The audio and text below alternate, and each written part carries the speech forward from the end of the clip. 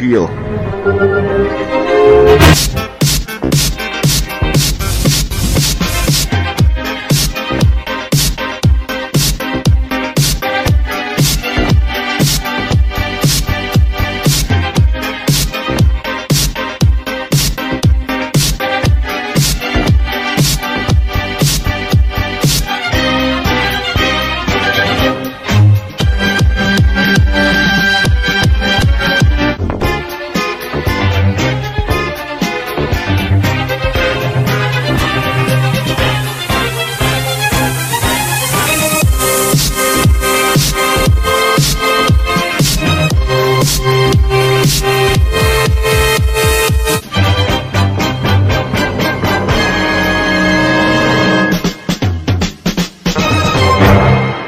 Appeal.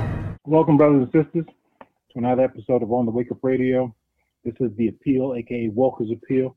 I am Oz Bryan, and my co-host Rob Williams. How you doing, everyone? Peace, brother. Peace, brother. Hey, man. So we got another great show for you lined up this week. We're getting the Blackest Hour, your whole life, not even the week, not the month, your whole life. You heard right. As is tradition on this show, and we function in the spirit of Sankofa, right? The idea is that you understand history, then you kind of understand where you're going, right? You don't move forward until you look back. So the idea that the history always repeats itself, and it seems like Black history repeats itself more than anything else. Oh, my goodness. So we're trying to stop the cycle. We're trying to be the change we want to see in the world. So how's your week, Brother Rob? Pretty good all together. Arthritis is going, but other than that, I'm all right. Yeah. I had a funeral this past week. Lady was 102 years old. Just the husbands. If anybody from Southeast Queens and you've been a long time, her husband, she was 101 years old. She was one of the first Black families to move around here. My brother husband owned a liquor store around here. They still own a block over here. I mean, one of the long time foundational Southeast Queens families, I would say. She'll be missed, but her legacy will undoubtedly live on again with all them kids and great grandkids. So that's beautiful.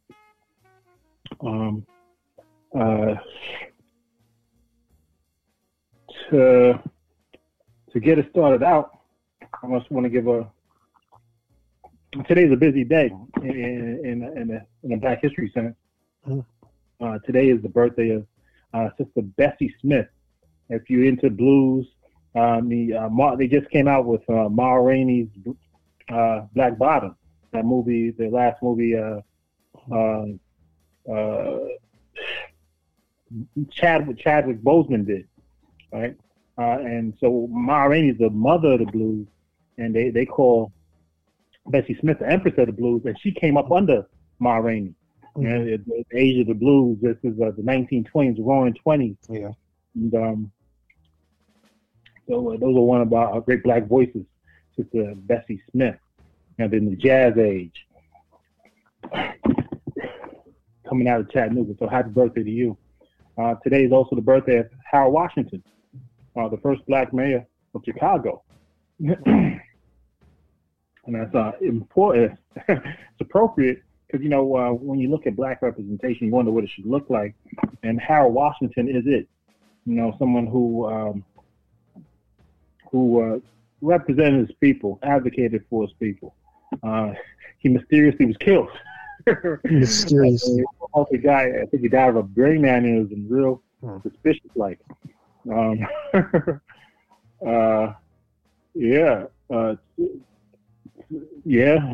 he just dropped dead. Which is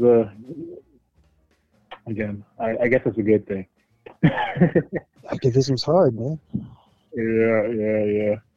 So he died under very suspicious circumstances. But Brother Harold Washington, first Black mayor of Chicago. My mentors actually campaigned for him when he won that election. They went out to Chicago, stayed a few weeks, and tried to work on his name, the Whiteheads. Harold Washington, one of the great ones. Also, we have be great. You know, when we talk about, like I reference Du Bois a lot, W.B. Du Bois. I also reference Marcus Garvey quite a bit. And they were giants during that same Harlem Renaissance, like, along with Bessie Smith. The giants, the political giants in the country were W.B. Du Bois and Marcus Garvey. And there was a third big player we don't really, again, he kind of gets, I'm not sure if he gets forgotten in history, but A. Philip Randolph, right? We talk about democratic socialism today, but he was one of the original socialists, right? One of the organizers for the Brotherhood of Sleeping Car Porters, which was the first mainly black labor union. Again, and so the socialist movement really came out of the union organizing. And so, well, unions have been crushed for a long time. Socialism has been given a mostly bad name. Bernie Sanders' movement kind of rehabilitated it a little bit, but then they've been completely sidelined. So socialism is back to having a bad reputation almost. And the association of socialism and communism during the Red Scare and McCarthyism, really. And they're cooking up a new Red Scare now, so and everything's on repeat. You don't understand it. In the past, you fail to repeat it. But A. Philip Randolph was one of the initial organizers of the March on Washington, right? He didn't march because he got some concessions, right? He integrated the military, right? And so he didn't march on Washington. He was one that he ended up still doing it with Martin Luther King decades later. But in exchange, 20 years later, in exchange for that, he was the one who integrated ended segregation in the armed forces. A. Philip Randolph.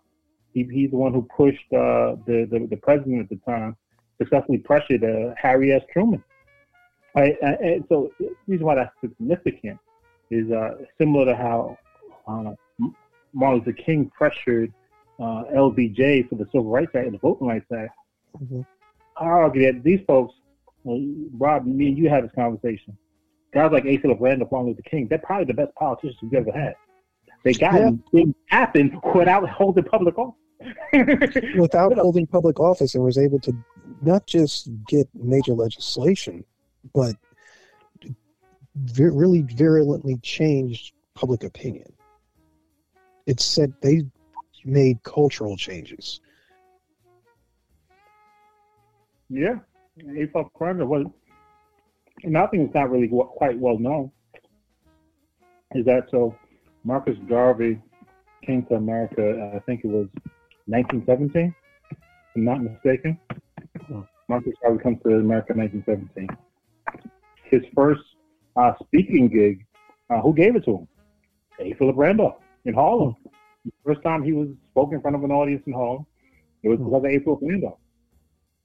I mean, so we were talking, legends begat legends.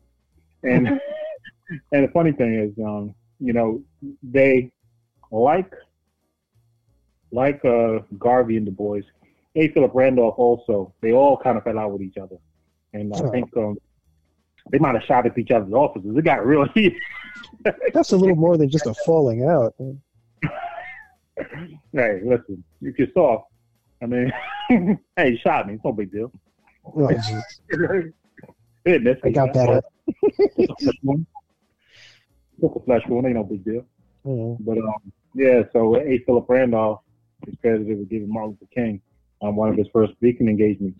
And one of the true, socialists, if you talk about socialists in a real healthy sense, A. Philip Randolph, along with my other brother, Hubert Harrison. If you don't know Hubert Harrison, please read about it. Again, these are giants of the Harlem Renaissance. And his publication, I believe, A. Philip Randolph's publication is called The Messenger. Messenger, I believe, was his publication. So Du Bois had the Crusade. Don't get me the line. Negro World was UNIA. I'm blanking on the NAACP. Because W.B. Du Bois was the editor. I should know this. And those publications are relevant because when you think of all the black poets, that's where they worked. They worked at these black publications. That's how they got their poetry out and their work out, was through these black periodicals. which are headed by A. Philip Randolph, Marcus Garvey, W.B. Du Bois, respectively. So happy birthday to A. Philip Randolph. Those older journals act like a time capsule, too. It's kind of a shame that we don't have that kind of a press anymore. Yeah, you ain't lying. To deal with a lot of the issues that we do have today, we've got the major outlets, but most people, nobody's collecting newspapers anymore, unless you're a shut-in or something. Everything is digital, so I don't know, to me, we're losing a lot of information, and it becomes easier to edit our history. Yeah. On a lighter note, we lost two giants in history pretty much on the same day, which is April 12th. One in 1989 and the other one in 1981. It wasn't on their birthday, was it? No, it wasn't their birthday. So that would be Sugar Ray Robinson, the greatest boxer of all time, died on April 12th, 1989. And Joe Louis, the great heavyweight, died in April 12th, 1981. In the boxing thing, both didn't really end gloriously. I think Joe Louis was working at a bank in Harlem on 125th Street, security guard. He had these great matches with Max Schmeling, and he beat Max Schmeling, just the German boxer, of course. Again, this is during coming up to World War II. But Max Schmeling, even though he's famous for losing to Joe Louis, and Joe Louis is, I think he's known for having held the heavyweight title the longest in boxing history. Max Schmeling, after retirement, was able to procure, again, a German, was able to procure a deal with Coca-Cola, and he owned a bottom. So he died a rich man. Joe Louis died as a security guard in the bank. If you don't know these stories, you think it worked out different. That's also a failure for us too, though. And that's a failure of our culture, writ large, but also of the neighborhood and the community. For fuck's sake. Maybe he was happy being a security guard. I don't know. He could have been a happy man. I didn't know him personally, but yeah, you're right. You're absolutely really? Right. And we couldn't get that guy a fucking Nike's contract or nothing. Nothing. People, really? Fuck out of here. Sugar Ray Robinson, he died of dementia. Sugar Ray Robinson. They don't have boxers like this anymore. Sugar Ray Robinson was Muhammad Ali's hero. And Sugar Ray Robinson's boxing record was 173 with 19 losses, 173 wins, 109 knockouts, 19 losses, 6 draws, 2 no contests. He had 200 fights, pro fights. And this doesn't even count amateur. Are we sure it was dementia and not just like brain injury? That's a lot of fights. This is before they had 12 rounders. This is where you fought until you dropped. Yeah. Like that said, but Sugar Ray Robinson is something special. Best pound for pound boxer of all time. I don't even think that's even debatable. Sugar Ray Robinson, greatest boxer of all time. So, and actually, one of the things that drove Ali was that when he met Sugar Ray Robinson and how Sugar Ray Robinson dealt with him, he said, "I never want to be like Sugar Ray Robinson." That's why that's why Ali was always very open. Sugar Ray Robinson was a superstar, and he carried himself like a superstar. If you were a peon, he treated you like a peon. Ali, I want to be up to people. I never want to treat anybody like that. So he made everybody he ever met. Ali, we are nothing more than a combination of our life experiences.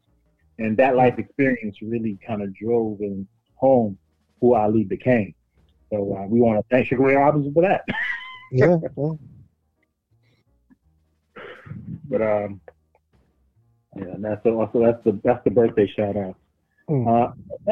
Actually, one more birthday shout out is, and this is one that I wanted to introduce because you just want some figures in history, like they're not popular, but they resonate with me because of the importance of Black institutions.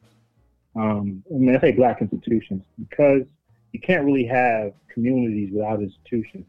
And if you're truly going to, unless you're inferior and you need somebody else to do it for you, right? And I don't believe us to be inferior. So it's always interesting to see how we create things. And so Richard H. Kane, who lived from 1825 to 1887, was a U.S. congressperson, actually, out of South Carolina. Again, of course, during Reconstruction, that little 13-year period where they let us achieve some stuff, and then they took it right away. Holy crap! They're actually doing things. Stop. So he was a missionary with the AME Church. And if anybody me, you know how much I admire the AME Church. I mean, Black organization. When you talk about the Black Church, that's where it starts. Yeah, everything comes out of that. And one of the few institutions out there still doing stuff. I mean, it's still around, still exists. I mean, not like it used to, but it still exists. Hey, that's saying something. We don't have many organizations that are still even operational. Some of the ones that are just selling stickers and living off their name. Yeah, you're right. And so Richard H. Kane did two things, right? One, he founded a Black town. He's the founder of Lincolnville, South Carolina. Like, he actually founded the town. And he also founded Paul Quinn College. Paul Quinn College is in Dallas, Texas. He also served as his president at the beginning of his founding. The reason why Paul Quinn College, you probably never heard of it, is so, like, when we talk about Howard University started by a white dude. Otis T. Howard, white guy. Spelman, actually founded by Rockefeller's wife. Spelman is her maiden name, right? So the Hampton Institute, founded by I think a white Christian group. I mean, there's a lot of these HBCUs, but they're actually founded by white folks for the benefit of Blacks. Again, I'm not a fan of handouts, one, I got to say like that. But and that's all well and good. I know these institutions still created some really great folks. Don't get me wrong, but you have to at some point show your ability to do things.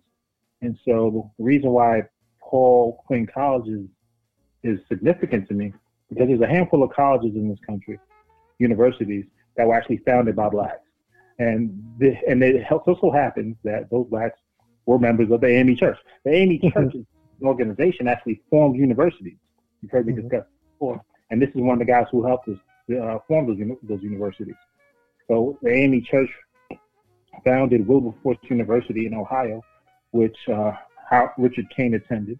It also founded Richard Morris Brown in Atlanta, ATL, stand up. And the AME Church founded. If you live in South Carolina, in Columbia, South Carolina, it founded Allen University, and and a few two other minor ones, two other schools. But that's so important when you found in institutions, you found in towns, and we can't do that now. Why not? You still find a town. I don't think make institutions. People just rather go live in the big city. I mean, this is the willpower. Sure. But I mean, that's the whole, contest. People, of course, are going to go want to live in the city, but because they can find work there. If you're going to make a town, you got to make incentives so people want to live there. You got to create work. And I can't find work. Exactly. You got to be yourself on. Well, that's the challenge in creating a town. That's correct. And if you're actually creating a town, there's going to be work. But what kind of work? You're not going to, not everybody can work in an office because the offices aren't built yet. So you're going to be starting with different skill sets. So Richard H. Kane, I just came across recently. Was very impressive in that manner. But now let's get down to the crux of it. So today we also wanted to look into two institutions actually. One, we can start off with called the Free African Society. So the Free African Society was founded in 1787. It is a precursor to the AME Church. was actually founded by Richard Allen. So before Richard Allen founded the AME Church in 1814, he founded the Free African Society. And this is right after he was able to purchase his freedom, because Richard Allen was a slave. He and Epsilon Jones, who was another person who was enslaved and able to purchase their freedom, they founded the Free African Society, which is a mutual aid society. I mean, so this is the group that started the first public schools in the country, giving free education and medical services to the poor folks, black, white, Indian, everybody, and helping fugitive slaves, of course. It's just remarkable that your first pre-public schools would have been created by slaves. So we're talking about the people with the least giving the most, right? Because they're in a position to understand it. And then again, what does the ruling elite do? Do they make public schools because it's a good? No, they make public schools because it's, we need some way to pacify. We need some way to enculture children to basically indoctrinate. Agreed. We pick up these public goods and expand them, but for all the wrong reasons. And the reason why that's significant, because that was actually started around April. This was around the month that the Free African Society was started in 1787. Right. And what's really remarkable, and that is the really impressive part. Now, in the show running, we said we're going to talk about something called the African Insurance Company. Mm-hmm. Now, my brother Rob, what is the African Insurance Company? Sounds like, I'm not familiar with it, but it sounds like something that's like a mutual aid again, probably purchasing life insurance and group policies. Now, when was that founded? Oh, I don't know. I didn't expect you to know. So, in 1810, looking at the Free African Society, and this is interesting to me too, that coming out in middle of slavery, we all still identify as African. The African Methodist Episcopalian Church. The Free because you can't really divide yourselves up into, I'm West Indian. Okay, that's special. No, you black nigga. Are you free? That was the big distinction there. Are you free or are you enslaved? You didn't have time to be bougie yet. And if you're free, it could be temporary because that could be taken away like that. Okay. That was a very conspicuous existence. But in 1810, so roughly 23 years after the founding of the Free African Society, that was the first black-owned insurance company. Do we have a black-owned insurance company today?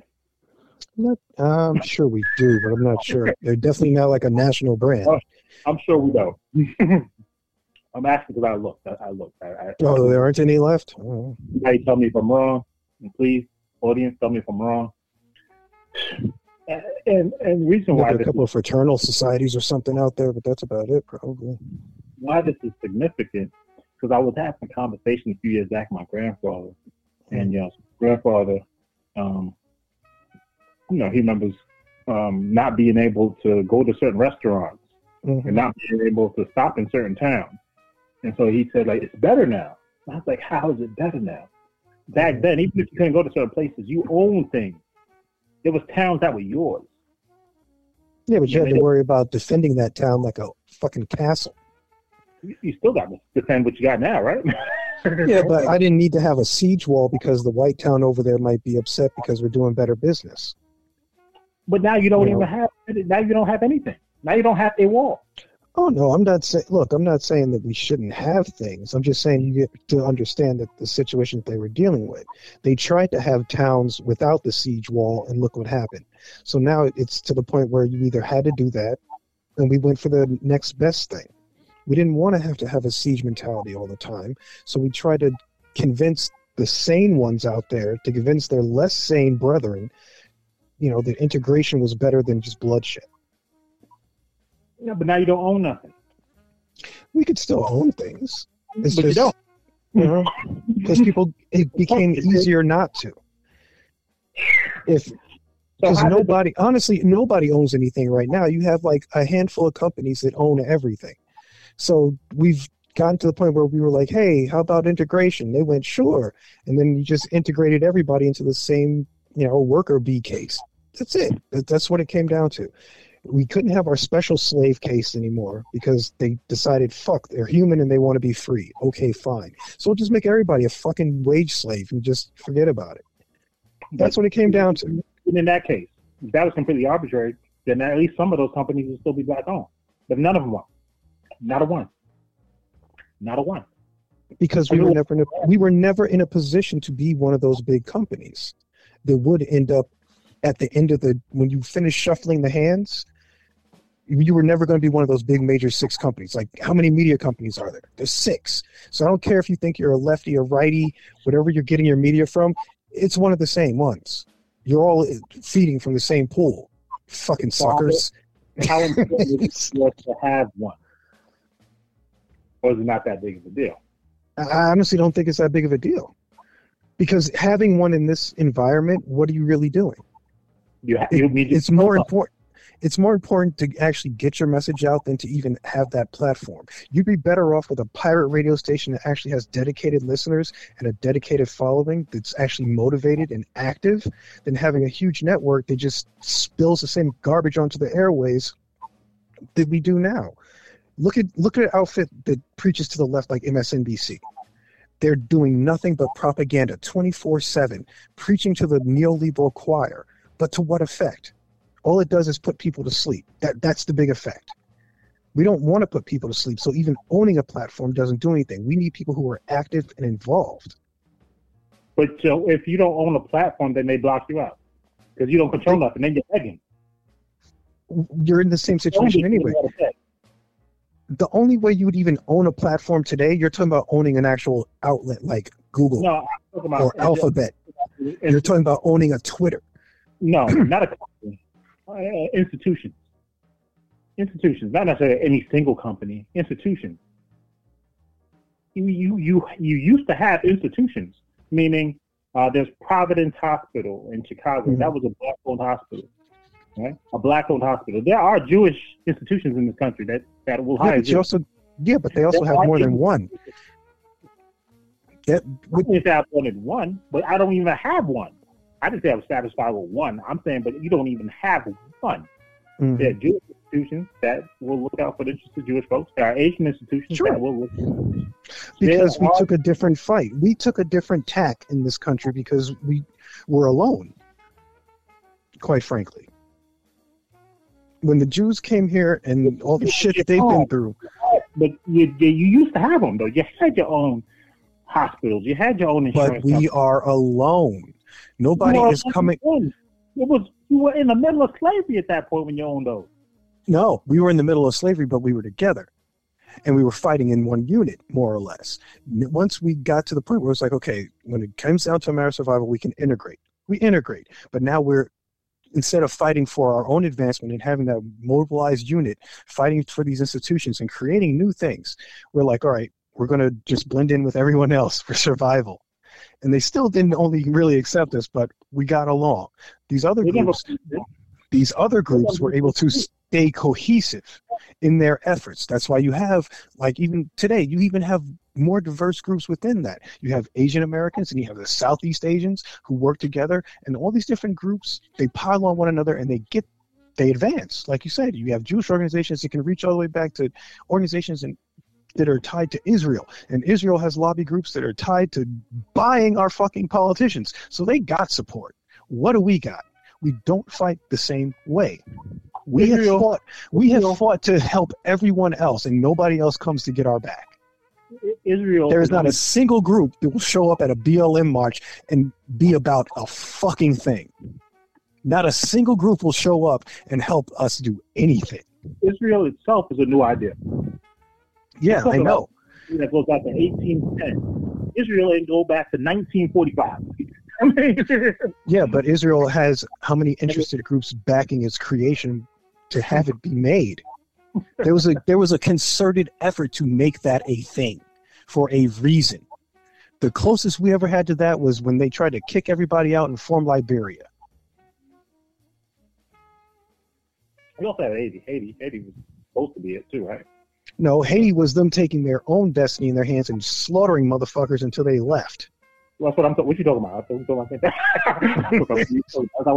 about I thought that's what we were talking about. I'm sorry. I'm about that. But it was a completely different tack that we took in the United States, and for us it was about proving. Huh? Why do you think we took that tactic? I think in a way it was the better way. It was the more moral. Moral.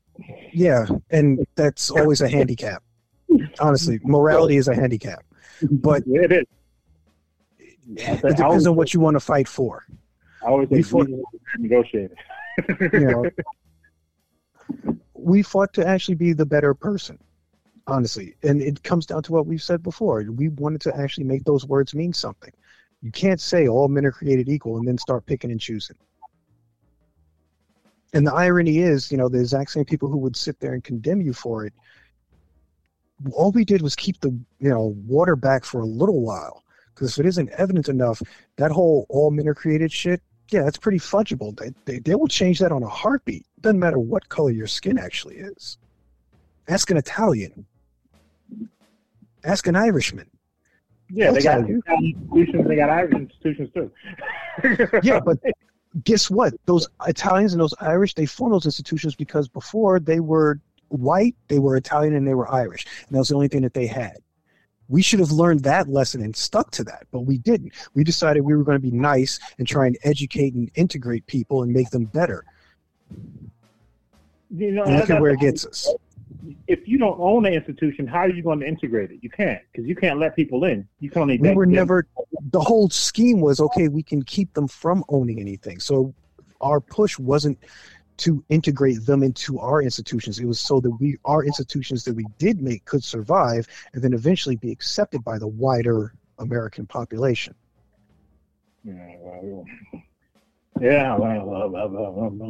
All these other groups, they were like, hey, can we do this integration thing too? And it's like, yeah, I guess so. You can be part of the party. Meanwhile, we're like, hey, we fucked up because we were like, okay, what does it actually mean to be part of that party? It means that you got to maintain your own. Again, the reason why, again, I frame it in a position of inferiority, right? If you act inferior, then you are inferior. We are not inferior because we did all these things, And every time we do it, they gang up and destroy them. Or they sell out, or they get watered down. It's not like a one-time thing. We make these institutions, but our opponents in the greater society at large, they don't get tired. They keep coming. So you can't get tired either. But my point is, so someone blows your stuff up, you build it again. They built it. They flew two planes into the Twin Towers. They didn't say, we tried to build towers. Look what you did. No, they built them up again. Now you got a new tower. That's all. You rebuild. Fire burned it down. You build it again. How many times has Chicago been burned down? Who knows? They build it back up. Mm-hmm. They don't say, okay, we tried. No. They won't. You don't accept defeat. But we're about at the halfway point, so we're gonna take a quick break, brothers and sisters. Sit tight. This is On the Wake Up Radio. Sister Cindy Ashby on the board, producer, engineer extraordinaire. On the Wake Up Radio, The Appeal, aka Walker's Appeal. We'll be right back. Welcome back, brothers and sisters, on the Wake Up Radio family. This is The Appeal, a.k.a. Walker's Appeal. I am Oz Bryan, my co-host. Rob, sometimes they call me F. Williams. Gotta put that with some more energy on that. Put some respect on that. I'm Max. I still gotta fill out that paperwork. You know what I'm talking about. Yeah. Clap. Boom. So, this is a great show. Something else happened this week. April 13th, I believe it was, in Chicago, 2003. A well-known pastor by the name of Jeremiah Wright gave a sermon, a Sunday sermon. It was called Confusing God and Government. Mm-hmm. Right? And, you know, if you listen to it, it sounds like anything you might hear in a black church. But what made this significant was that one of the parishioners Mm-hmm. wasn't your average parishioner. And so this is 2003, and this sermon came up as a topic of discussion 5 years later in 2008, as Barack Obama, then a member of Jeremiah Wright's church, was asked his opinion on Jeremiah's sermon, Confusing God and Government. And if you haven't heard it, I recommend that you take a. It's about 38 minutes long. Take a good gander, because it's not like Jeremiah told any lies. No, I would really like to. I would like to talk to him. He did a bit of name calling. Especially in hindsight, seeing how things developed. Just something off the record. It's just politics. If you can't take a bit of name calling, then you ain't built for this. You know what I mean? No, that's true. He referred to in some comical ways. He referred to Clarence Thomas and Condoleezza Rice, but the overall message. I don't want that shouldn't smear the message. The message essentially is that America hadn't been forthright, hadn't been just, especially when you call yourself the land of the free and the historical treatment of black people. And from day one with the natives, you've been fucking up. Yes, exactly. You're absolutely right. Absolutely you can't right. go literally across what you don't know is the ocean, the end of the ocean, talking about you want, freedom from persecution, your own, you were looking out for your best interest, and the first people you see, you try and screw over. Hypocrisy. Thy name is. Holy crap. And so Barack Obama famously distanced himself from Jeremiah Wright. And in the back of my mind, that should have been your first clue, America. That should have been the first clue. You took the words right out of my mouth. I mean, it's the kind of sermon that you could hear at any black church, and that any black parishioner listening to it, they wouldn't find no problem with, right? Even the name calling piece, it's almost entertaining a little bit. It's poking fun. He's not, he doesn't mean any malicious by it, but when people are taking certain positions, or they've aligned themselves, quote unquote, with certain people, meaning Condoleezza Rice, she's rolling around with George Bush and Cheney. Right? And remember back then, if you remember 2003, it was widely believed that some funny business went on in Florida. Oh, yes, more than a little. So don't get. I mean, it just happened to be his brother, his state. I'm just saying. Daddy was in the CIA. I'm just saying. Exactly, right? And so, so the point is, so Jeremiah gives the speech, and then Barack Obama, during a campaign trail, had to respond to it, and he distanced himself from Jeremiah Wright. And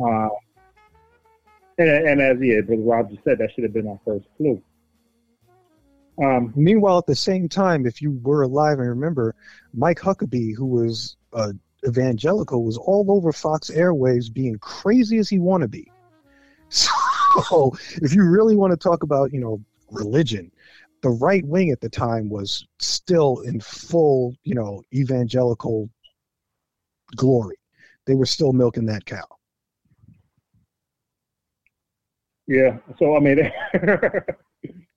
it was really interesting. I mean, Jeremiah Wright, he put himself on the world stage. I mean, by being himself.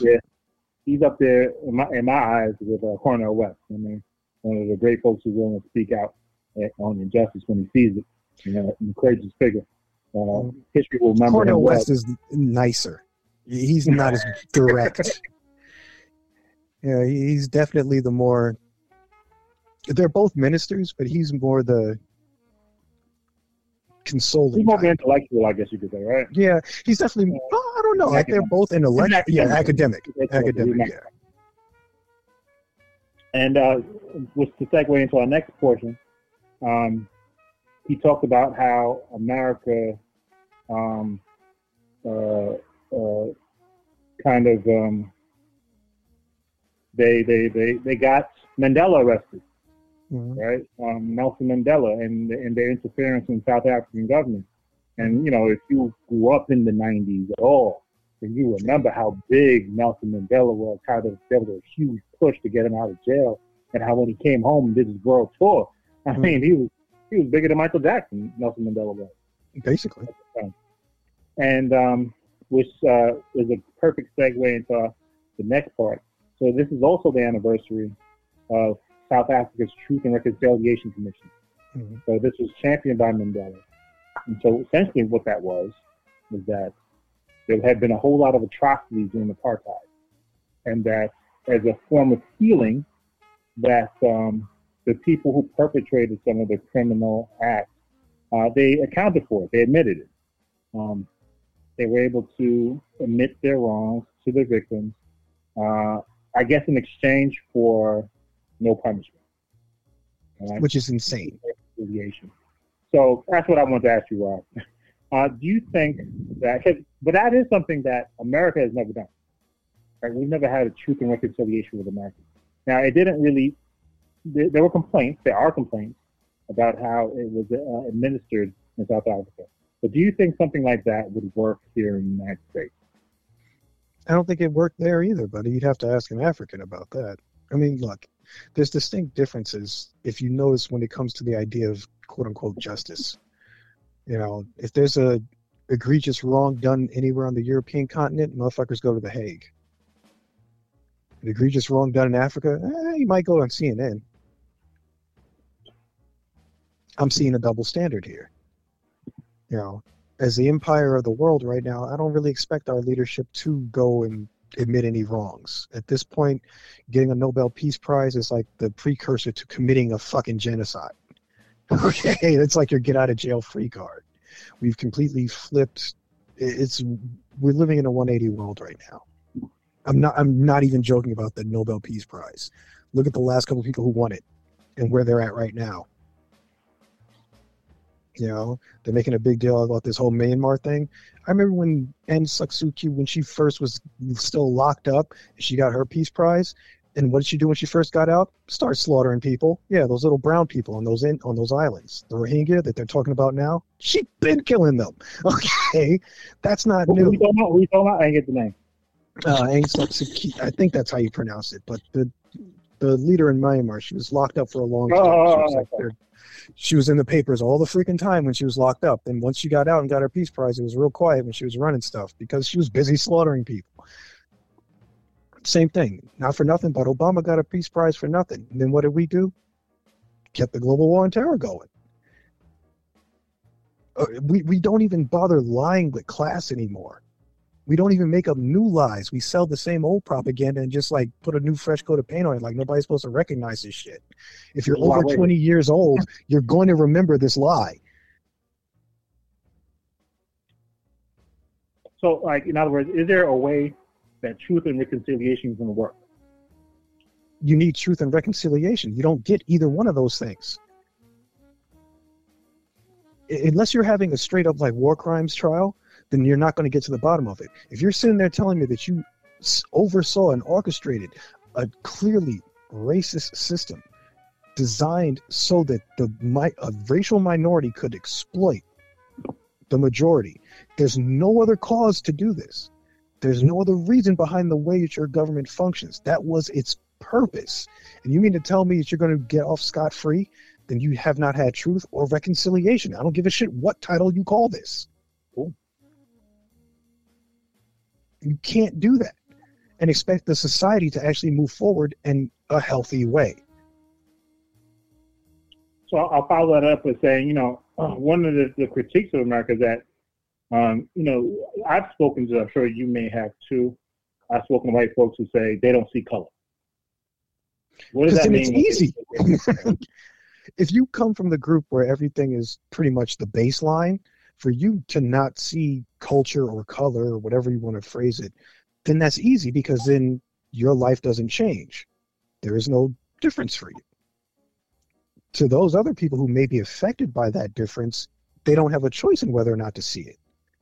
So, perfect example, like you said in your grandpa's day, if he were driving around and he didn't see color, it could get him killed. If a white person was driving through the exact same town and they didn't see color, it didn't fucking matter. That's the difference. It's not as extreme and in your face today, but those lines are still there. So to say that you don't see color or you don't see culture, that's because it doesn't affect you. You can see it, you can recognize it, you can respect it, you can understand it. You can do all those things. But to just not see it, that means you're just being oblivious. So the idea that that shows a clear attempt to avoid the discussion. Sure. Right? It's uncomfortable, so there are clear attempts to avoid the discussion. So with truth and reconciliation, where people, well, one of the reasons why you incentivize somebody telling the truth is because you're saying there is no repercussion. Would the discussion on race be progressive? But again, what is the point at that? Then what's the fucking point? What is the point? The point is to have the discussion and to actually hear the other person. It's like when you discuss someone's going through a stressful point in time. They just need to be heard. I remember Martin Luther King said, who's stressed out at this? Wait a second. Who is stressed out at this point in time? The people who were orchestrating an apartheid state, or the people who were victims of that apartheid state? I'm confused. The victims are stressed out. Okay, so why the fuck do I care about the people who were orchestrating it? Because one of the things that stress out the victim is because the victims sometimes feel that they have to suffer in silence and be invisible. So now if I put you in the center and I give you attention, right? And so we're able to actually discuss issues. Now, does that move us forward because we're actually able to discuss it? No. Discussing it doesn't move you forward. Having a resolution, an actual problem, or a solution to a problem moves you forward. But how just talking about it doesn't. But you see, you have to do both. We have a lot of fake psychology and pop bullshit that says just get it off your chest, but then don't do anything about it. Just talking about it doesn't solve it. So if you have an entire government body, an administration laid out, these people were elected, they had ministers appointed, you had an entire government structure. And you mean to tell me that they didn't know what was going on? Why would you be you're not innocent. So why would there be no repercussions? Because you want to have a discussion, and so it's like this. We have legal records. You don't need a discussion. Who was elected? Who passed this legislation? Where are these laws enacted? What were the repercussions? What was the result? I don't need you to feel sorry about it. Gotcha. It's a question because I'm trying to understand. It's an academic exercise to blunt people's righteous anger. That's what it is. It's bullshit to keep the guillotines at bay.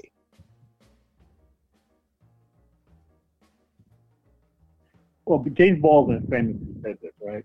Not everything that is faced can be changed, but nothing can be changed unless it's faced. So because of the avoidance to discuss race, that's why we have this reoccurring nightmare that we have. So if we face it, that doesn't say we fixed it, but at least we faced it. We still haven't faced it when you have folks talk about, I don't see color. So we try to get but we have a reoccurring problem in the West, quote unquote, of never facing anything anyway. You have an entire sick ass society that sat there and will joke openly about it's a shared cultural joke that Jeffrey Epstein didn't kill himself. What does that tell you? Everyone gets the joke. Everyone knows that there should be a comeuppance. There should be a serious reckoning somewhere in our society. Something up at the top is truly sick. But for whatever reason, we can't put our fingers on it or our hands around that throat. So we're stuck to laugh about it because that's the best we can hope for right now. And you see the same pattern replicated in the discussion we have on race.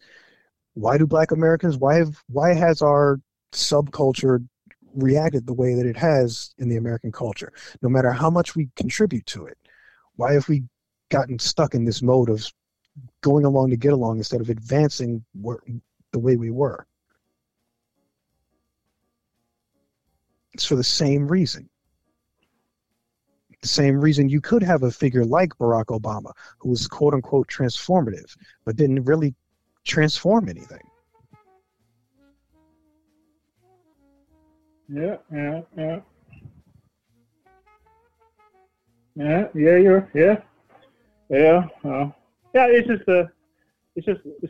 It's a. I never agreed with it, especially, of course, you're right. There were complaints about the Truth and Reconciliation in South Africa itself. But in trying to understand or draw parallels between what they tried over there and tried over here, I'm a systems guy, right? You know, I'm not saying I want to do something just because it's in my imagination. I'm actually reflecting and seeing it in history. That's how I know it can be done. Yeah. And that might be a limitation of myself. It might be show a lack of creativity on my part. However, you look at what systems work, then you improve on them, or you see what someone's tried before. And that's why I'm looking at it like, okay, what was the thought process behind this, right? But I don't think you can compare the two directly anyway. They're dealing with a different situation inherently. And look at how it worked out. You look at them now, they're still dealing with problems with, their last president tried to completely seize of the land that all the white farm owners still had. And the public was like, oh, I don't know, maybe. I don't think that was the president trying to do that. That was a political party trying to do that. Was a political party, okay. Yeah, not the president. Yeah. They did that in Zimbabwe with Robert Mugabe. He did it. Yeah, well. He did it. But not in South Africa. Yeah, well, hey, just saying. Yeah, actually, speaking of Robert Mugabe, happy independence to the Zimbabwe. Happy independence. Today is Zimbabwe Independence Day. Zimbabwe Independence Day, formerly Rhodesia when it was under outside rule. Happy birthday, Zimbabwe. Oh wow, jeez, time flies. Time flies when you're having fun. Just to close out, last final piece.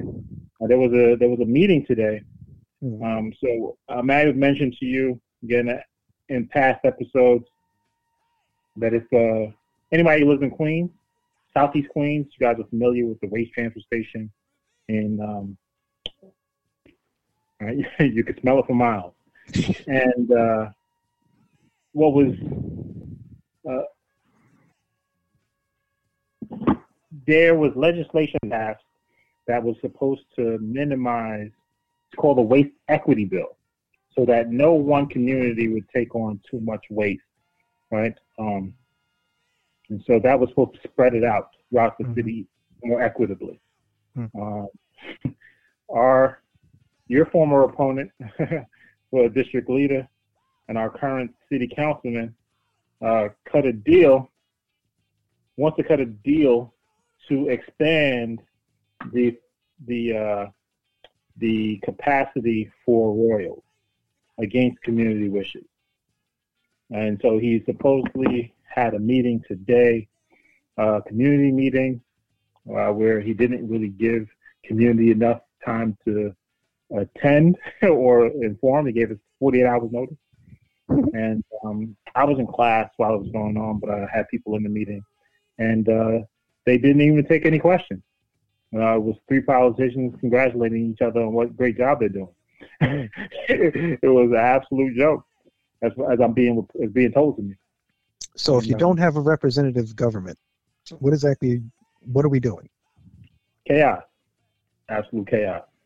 But the challenge here is this. how do we select these guys? What are we doing to select these guys? Because I'm all ready for anybody else. He's turned out. So what are you going to do to a man who only has, 6, 7, 8 months left in office? Because he can't be the target. The party has to be the target. We literally have to make them either be replaced or they have to be beaten into a point where they will at least listen to their constituency. And right now they don't have any, they see it as the constituency not having an alternative. So unless we literally replace them on some level within the community, start taking away services, replace them, supplant them in the minds of the people that they're not representing. You're talking about the party, supplant the party. Yes. Let Meeks run around in his cheap-ass suits, bragging about his tacky-ass house all he wants. If the people understand that he is not just him, but the thing that he represents isn't working, they'll gladly leave it alone because we talk to these people. We know for a fact that they're not happy with it, but they don't see any alternative. They don't see any alternative. Well, I'll be honest with you. I'm not even sure if they're not pleased. I believe if they got something for themselves and the rest of the community went to hell in a handbasket, that'd be fine. I think that's the real challenge. The biggest block of voters we have, even even as active as our community is voting, you still have the largest group of non-voters. Why? Because they realized, they looked around and said, this is a fracking joke. Why am I going to waste my time?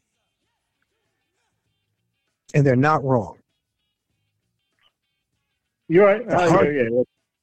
We spoke last week about the Battle of the Bullet.